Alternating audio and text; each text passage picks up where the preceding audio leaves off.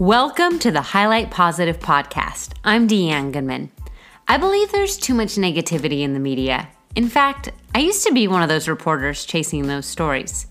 Now I'm on a mission to highlight the good and spread positivity instead. Inspiration is contagious. So let's hear from some of the most inspiring people who do amazing things and learn how we too can positively impact the world around us. Hey, welcome. I'm Deanne Goodman, and let's get right into the good stories. First off, have you heard about the 8-year-old chess champion who fled Nigeria with his family, was living in a homeless shelter, learned to play chess on the floor of the shelter in Manhattan, and won the New York State Chess Championship for his age group? Amazing, right? The story gets even better. The New York Times wrote about it, which then led to a GoFundMe page for his family, and that led to more than $200,000 in donations.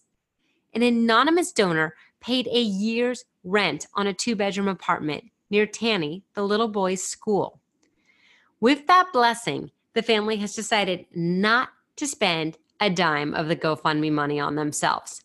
Instead, they're going to donate 10% to their church, which helped them while they were homeless, and the rest will be channeled through a foundation in Tanny's name to help African immigrants who are struggling in the United States the same way they were just weeks ago. And speaking of paying it forward, here's a story about pawing it forward. The cutest 3-legged puppy is being trained to be a certified therapy dog to help kids at a local elementary school who may feel different find confidence. Lucky was adopted by Army veteran Christy Gardner, who lost both of her legs while serving overseas. She credits her service dog, Moxie, to saving her life and pulling her out of suicidal thoughts that she faced in her darkest days. When she heard about Lucky, who was named Tiny Tim, and had a misshapen paw that needed to be amputated, Christy decided to adopt him and then got multiple jobs so that she could afford to pay for his surgery. Dog food company VetraScience heard about Lucky and donated $10,000 to pay off the debt. You can follow Lucky on his Facebook page, Little Guy, Big Mission, and watch him and Christy change the world together.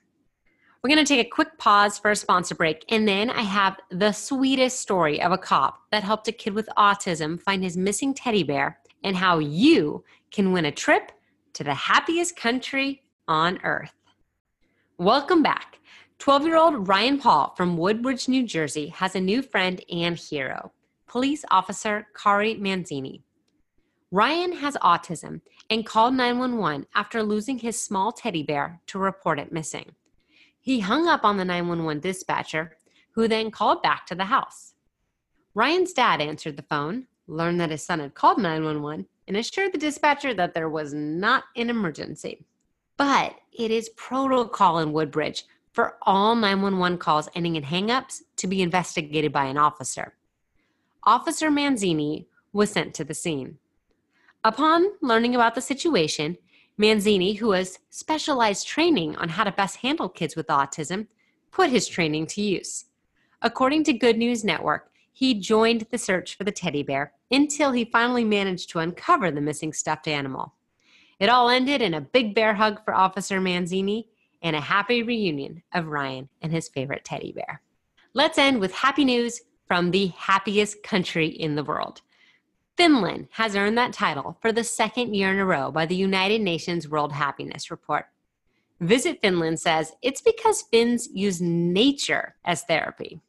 They get out and explore all the beauty around them. And now they want you to experience the bliss that they feel. According to Visit Finland's website, rentafin.com, 8 ordinary Finns have signed up as happiness guides and want to share their connection to nature with you. You can win an all-expenses-paid 3-day trip to Finland this summer to stay with a happiness host. I put a link in the show notes of where to go to apply, as well as links to all the stories mentioned in this episode.